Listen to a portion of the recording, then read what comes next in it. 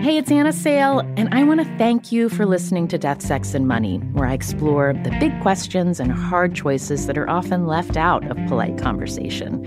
You can hear new episodes ad-free every week on Amazon Music, where you can find Death, Sex, and Money and all of your Slate favorites without the ads. I want to thank you for listening and for all your support as we at Death, Sex, and Money have made our move to Slate. Your stories, voice memos, and emails have meant so much to the team. As part of this transition, there's a new way to support our show financially at Slate, our new home, and you'll get something special in return. Subscribe to Slate Plus, and you'll not only support our work on Death, Sex, and Money, you'll get access to new benefits, including listening to us and all of the other great shows Slate makes, like Slow Burn and Decoder Ring, without any ads or sponsor breaks. To subscribe, just click Try Free at the top of the Death, Sex, and Money show page on Apple Podcasts, or visit slate.com/DSM Plus to get access wherever you listen. Thanks. Hi, everyone. It's Anna. Thank you so much to those of you who've made donations to the show during the past few weeks. It means a lot to read the messages that you've sent along with them and to know that our listeners find value in the show that we make. If you haven't given yet, it's definitely not too late. In fact, now is a great time to give because the Tao Foundation has offered to double any contributions made to Death, Sex, and Money before the end of 2016. Here's how to give. Text the letters DSM to the number 69866. Then just click the link that we text back to you. Or go to deathsexmoney.org/donate. We've got big plans for 2017, and we can't wait to make them happen with your help. Thank you so much. I don't like talking about money with you. Really? Really? This makes me very uncomfortable. You're one of the people who's supposed to be really comfortable doing this. Yeah, where's our hope, Sallie? I never talk about my money. You know, I'm very comfortable talking about other people's money.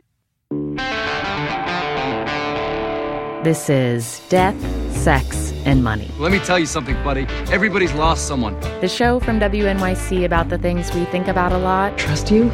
I don't even know your last name. And need to talk about more. I don't know what just happened there, but you're going to sit down and give us a shot to win our money back. I'm Anna Sale. I talked to Sallie Krawcheck a few months ago, right when I was at peak financial stress, with the cost of a move, Bay Area housing, childcare, and all the other expenses that come with a new baby. On top of the anxiety is the sleep deprivation, which is increasing the anxiety. Yeah. There's nothing worse than waking up in the middle of the night when the baby is sleeping and just being like, "Ooh, no, that's bad. Really that's bad right now." That's bad. I wanted to talk to Sallie because she specializes in financial planning specifically for women. She launched an investing company called Ellevest earlier this year. Before that, Sallie was an investment banker, an equities analyst, and a top executive at a number of banks, including Citigroup and Bank of America. So Sallie has this tough, unflappable air of a woman who has come up through the ranks on Wall Street. You know, I don't embarrass that easily. One time I was on CNBC with Maria Bartiromo, and they made me walk across the stage to get to her, and I tripped. And she caught me, and it was it was live TV. And I just remember thinking, I'm remarkably not embarrassed about this. Sallie says that attitude helped when she was fired from Citigroup in 2008, right in the middle of the financial crisis. I didn't think, I'm so humiliated. I've been fired. I'm on the front page of the Wall Street Journal. There were a lot of negative emotions, but humiliation wasn't one of them. Sadness, the feeling I could have done better, the feeling I failed. I felt bad to the people who I was working with because I was leaving them. And that was tough for me, that sense of I'm leaving you there. I'm not there to help.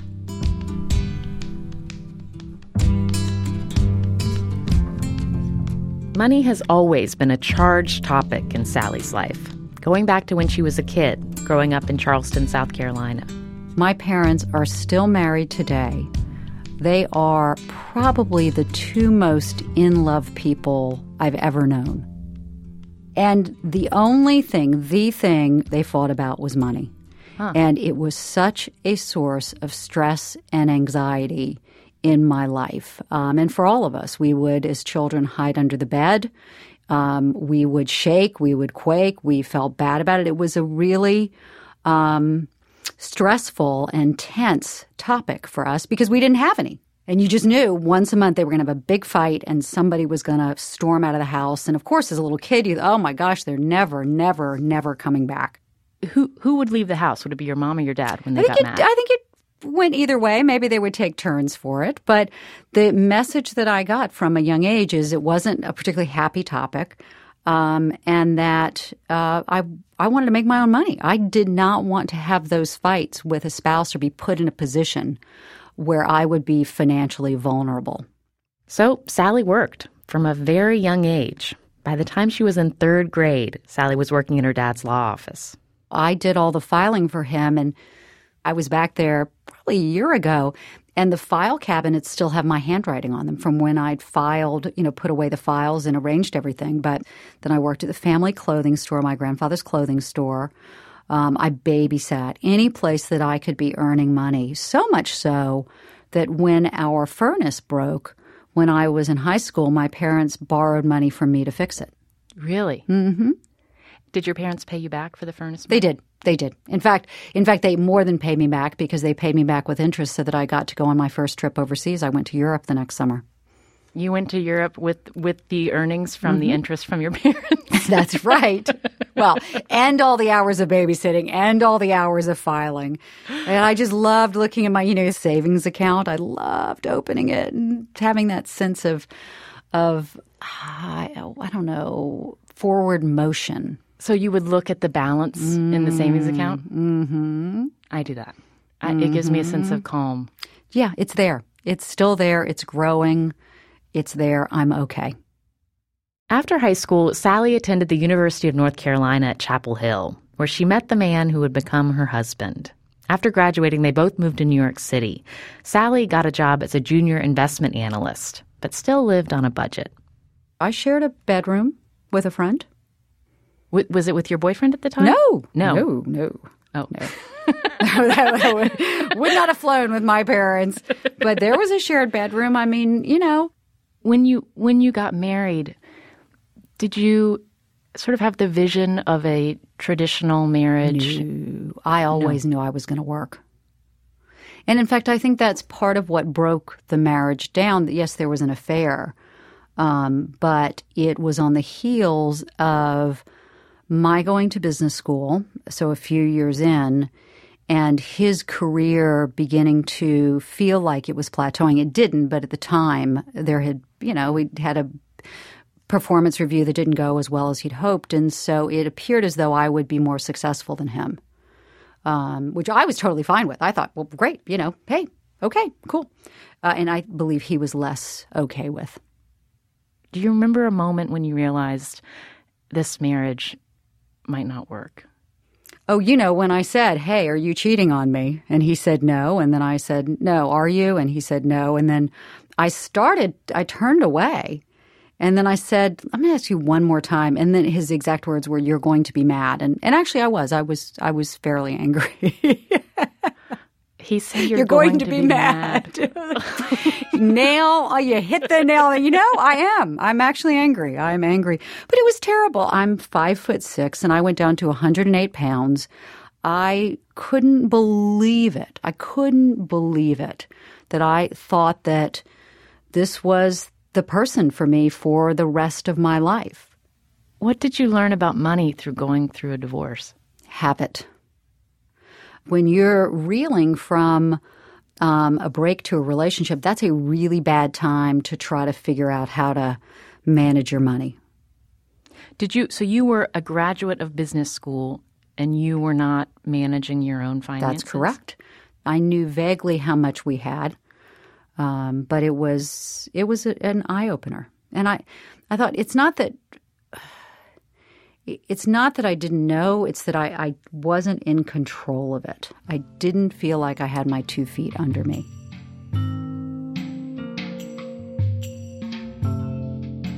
Were you open that your husband had an affair when you were getting divorced immediately, or is that something that feels more comfortable to talk about now? No, he asked me not to.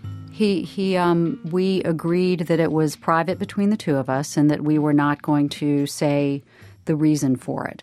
And that, in hindsight, was probably a mistake because people will form their own conclusions about what happened, and sometimes they're not the right conclusions. So I was left, having to keep that part of the hurt inside, and I wouldn't do that again. So was part of the story then, here's Sallie with this emerging high-powered career and her marriage is falling apart and she's leaving him behind kind of thing? Could have been. It's funny because I remember at the time hearing that somebody had said that I was ambitious.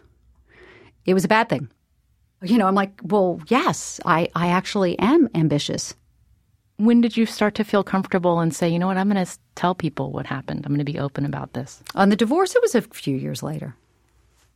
And now I tell it. But actually, I did sort of keep it quiet for a while. And then pre-internet era, when I was running Smith Barney, I was at a client event and somehow the topic of divorce and money came up. And I started to tell the story and I never told it publicly.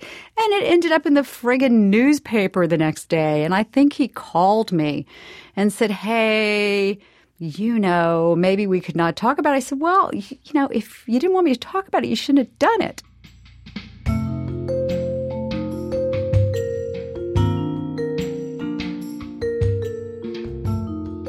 Where did you meet your current husband? Oh, at work, naturally. Did you work alongside each other? He was more senior than I was, but I will say that one of the things that has been interesting about our marriage is that because he was more senior than I was, there never was going to be that sense of, comparing ourselves to each other as there was in the first marriage.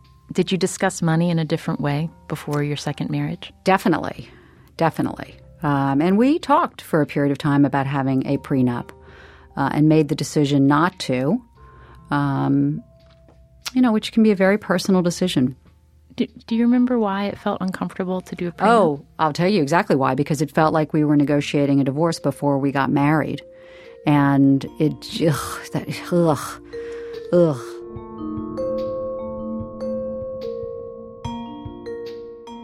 Sallie and her husband had 2 kids, and Sallie kept moving up in finance jobs.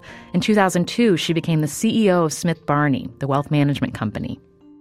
And so my husband then and now offered to move into sort of a semi-part-time position at his company so that he could spend more time with our younger family while I had to be more focused on work. How old were your kids at that point? How old were they? They were in single digits, so probably 6 and 8. Little. Yeah. Just starting school. They were young.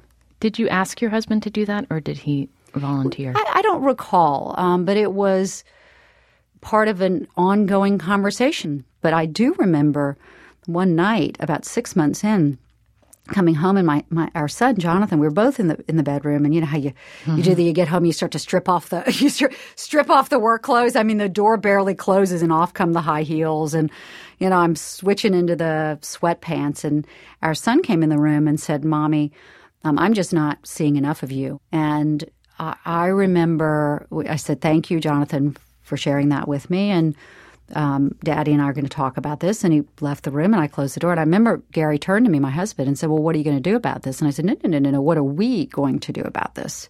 How are we going to figure this out? And is there a way we can get more of me, but is there a way we can get more of you too?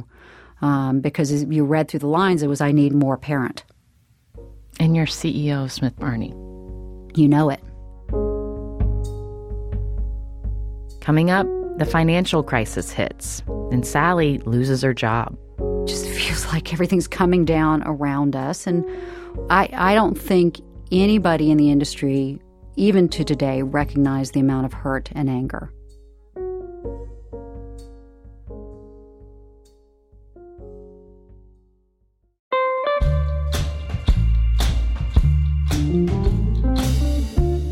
Our last episode was all about porn, why some of you enjoy it and why others of you have cut it out of your lives completely. Some of you had some pretty strong reactions to the episode. Ruby Beth tweeted that she found herself screaming when she heard James's story about his problem with porn and why his wife now gets a weekly report on his internet browsing. And a listener named Etienne asked, how is watching porn any worse than playing solitaire? He wrote, we should all embrace porn as a vehicle for people to relieve themselves of their sexual tension. We also got a voice memo from a listener who said the episode made her think about why she enjoys reading erotica much more than watching porn. It just seems so fake. I don't really feel like those women are acting genuine. And maybe they are, and that's just me being judgmental, but it feels like it's very male-centric. She says she feels more thoughtful about her sexuality when she reads erotica. But she admitted she doesn't always have time to be thoughtful. I mean, when I have a 15-minute window and I don't have any kids to juggle and I actually have some time to myself, trust me, I am more than capable of pulling up some porn on my phone and doing what I gotta do to make it happen in 15 minutes. We also heard from a lot of you that it felt like porn was taking over your podcast feed on the week our episode came out. Our friends at the advice podcast Dear Sugar did a 2-part series all about porn. Hosts Cheryl Strayed and Steve Allman took some of their listeners' questions about porn and relationships. It's a really interesting conversation. Definitely check that out. On the next episode, I talk with Bex, whom I first met in our near-death episode and talked about his suicide attempt. This time, his mom came along, too. I was a demon child. He suffered a lot. That makes me sound like I'm fucking Jesus. Like, I just... You were suffering a lot, and yeah, it was awful. Yeah, it was tough.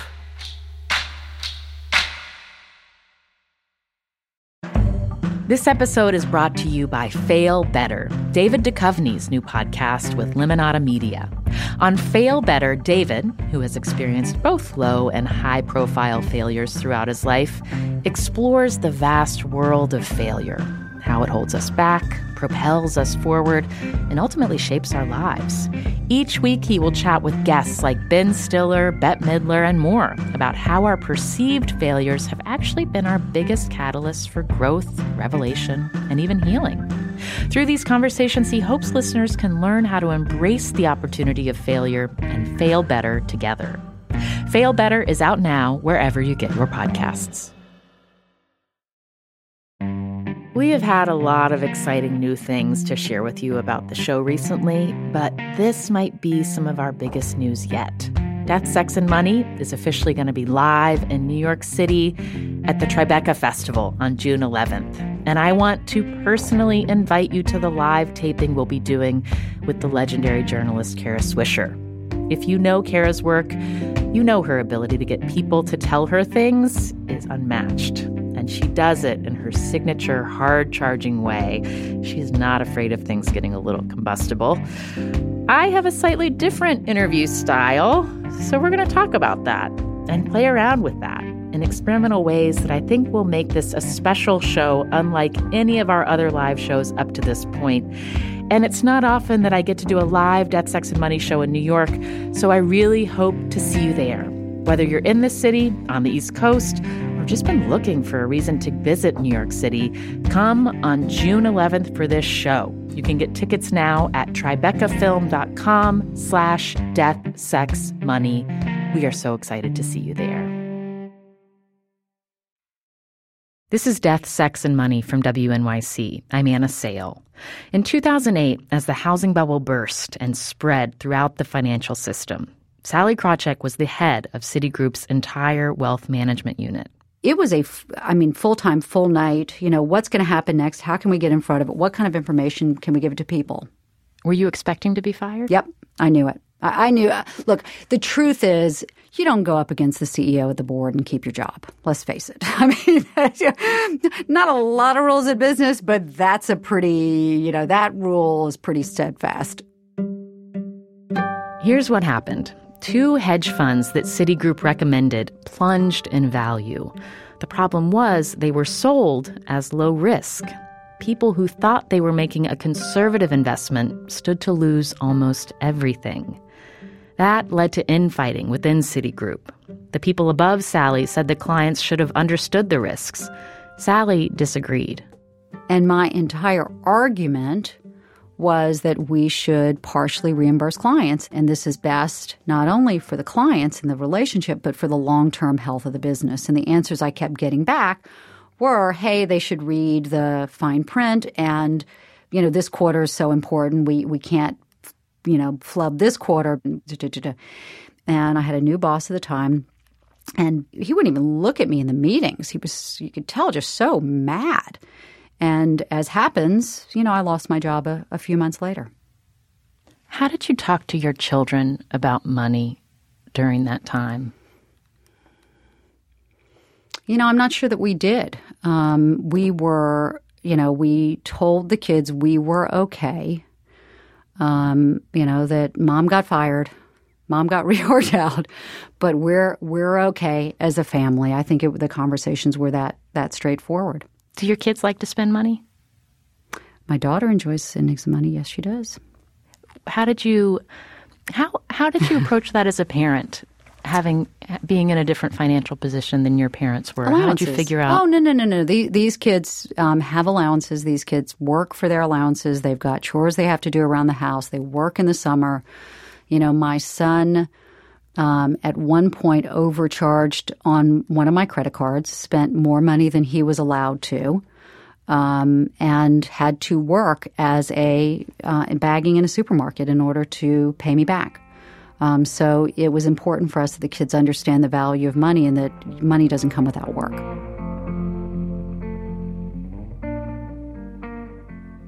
Well, let me pivot to asking you about sort of where I am in this moment of being a new parent, buying a house in a very expensive housing market, trying to figure out how it's all going to work out, not only on a month-to-month basis, but then sort of what the big picture is and what the vision is.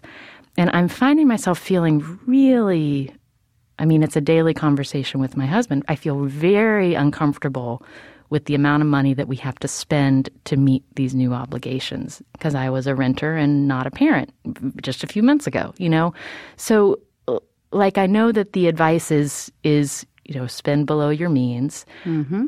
There are also moments in life, though, where you have to dig in and invest in different ways. Mm-hmm. So how do you advise me on dealing with the emotions that come up with that?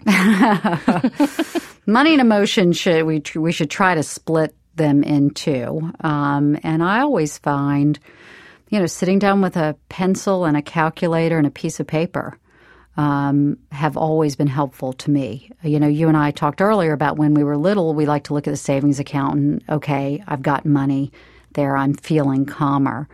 I keep a Excel spreadsheet on my computer where I keep track of what my net worth is, and that makes me feel better. I kind of love that it's as simple as an Excel spreadsheet on your computer. Yeah. That's it. Have you had this same spreadsheet that you've been doodling with for many years? Years and years and years. Do you have any money worries now? Don't we all? I worry so I have not made any money. So back up. Nobody needs to worry about me, okay? Nobody needs to worry about me for one single second. During the crisis, so many people lost money. And in fact, my net worth was cut. Certainly the majority of it was wiped out. I worked at Citi. Citi stock went from 53 to less than 1. You can do, this is my largest asset. You can do the math. Nobody needs to feel sorry for me. I recognize how very, very, very fortunate I am. I have not earned money in a long time because I've been starting businesses. And so I do have that, am I going to run out? Am I going to be a bag lady? And then I look at it logically and say, no, we're going to be fine. But I almost don't know of a woman I've ever spoken to who doesn't have that sense of will I run out? So I fret about that. The thing about money is it's all relative. Mm-hmm. Does it feel awkward sometimes for you to be reaching out to women when you yourself have had such a different experience with money than the vast majority of women in America? Not at all. First of all, the part of it that felt awkward for so long was when people told me you should start an investing business for women. And my reaction always was, well, women don't need anything different from the guys, so just stop it. What are you're going to dumb it down? You're going to make it, sherbet? No. Sherbet. You're going to make me have a pink logo. Yeah, for sure. Yeah. It's going to be cute, and we're going to use girl language. When I began to recognize that women's salaries tend to peak in their 40s if they have a college education. Men's peak in their 60s. Women live longer than men. Neither of these things have been taken into account by the industry in planning for women and in investing for women, but they're very, very important. If you're in some way saying that, oh, Sallie, you've been fortunate in your life and, you made money in your life, so you should go sit down at home and shut up and not start a new business, quite the opposite. And to say, well, you know what, I've been lucky because I made some money, I'm not going to do anything about it is ridiculous. Quite the opposite. So you heard me saying you should not talk to people, you should go home and enjoy your money and not reach out. I heard something I didn't like. There's something in there I didn't like that I reacted to. I'm not quite sure what it was now, but dang it, Anna, no. Well, I can understand how that might have sounded. But I do wonder about when money is so hard to talk about. Mm-hmm. And when I asked you about what the lesson was after your divorce about money was you've got to have it. Mm-hmm. There's so much shame that can trigger. Yeah. Well, I didn't have money when I got divorced, and here's this woman telling me I should just have money. I got to tell you, this whole conversation, I'm starting to pit out. I'm beginning to pit out. Just what's been so fascinating for me, that you have made the point that I have made money in my life, which I have. Isn't it interesting? I had to come back and tell you that I also lost a lot of money in my life, as if I'm apologizing for it. It's funny. You've made me feel quite defensive. I'm sorry. That's okay. I think we're hitting on what's difficult. Yeah. It's not that I feel unladylike. I don't know. I do recognize it's a weird topic for us. It's part of what I'm trying to change by normalizing it. But I also recognize that some portion of it, look, nobody has worked harder than I have. And, we didn't talk about it when the kids were little. As soon as they were asleep, I was back writing research reports. I mean, I worked and worked and worked. But some part of it is just complete good fortune. My parents, where we started, were taking out loans to give their children this leg up in life. Other people didn't have that. The kids down the street didn't necessarily have that. And those things built up such that the money I was able to earn was some portion because of hard work, but some very good portion because of luck. And I think that's the thing that makes us feel weird. Uh-huh. I know. I know. Yeah, it's hard. Yeah, and it's hard also to figure out how to talk about it with friends because you don't impossible. know. Yeah, figuring out how to find the context where it doesn't feel like you're impossible, right? A privileged complainer or someone who's coming, Debbie Downer. And for women too, there's sort of this sense of you're damned if you do, damned if you don't. If you're making if you're making a lot of money, that feels weird, particularly if you're making more than your spouse and if you're making more than your friends. But if you're not making enough money, then that's bad too. Somehow you've failed. Yeah. So either way, there's a very, very thin razor's edge of what feels like the right amount, except you don't know where that is. But it is interesting how awkward it is to talk about it, even though I talk about it in the abstract every day.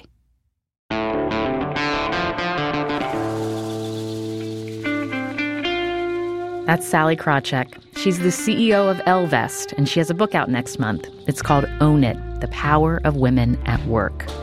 After our conversation, I wanted to make sure I understood what she meant by pit out. Things got so tense in that moment that I didn't ask. According to Urban Dictionary, it means when you sweat so much that your clothing becomes visibly wet. Death, Sex, and Money is a listener-supported production of WNYC Studios in New York. I'm based at the Center for Investigative Reporting in Emeryville, California. The team includes Katie Bishop, Chester Jesus Soria, Emily Botine, and Andrew Dunn. Thank you to our interns from this fall, Allie Lesperance and Rich Renolique. We wish you the best in your next adventures. The Reverend John Delore and Steve Lewis wrote our theme music. I'm on Twitter at Anna Sale. The show is at Death, Sex, Money. And subscribe to our weekly newsletter. Every Wednesday, you'll get to hear from other listeners, see what we're working on the show, and find out what other podcasts we're listening to. The new year is approaching, and we're celebrating with some of our favorite listens from all of 2016. That'll be in a newsletter coming up. Just go to deathsexmoney.org/newsletter to subscribe, or text the word newsletter to 69866. One more thing Sallie told me to think about as a new parent: writing a will. She said she did that soon after her first child was born. Because I was at the time terrified to fly and ended up on a plane right after he was born without him. And so immediately got a will thereafter. You were feeling your mortality in a different way. There's a lot of liquid involved. Alcohol? No, sweating and crying. Okay. I'm Anna Sale, and this is Death, Sex, and Money from WNYC.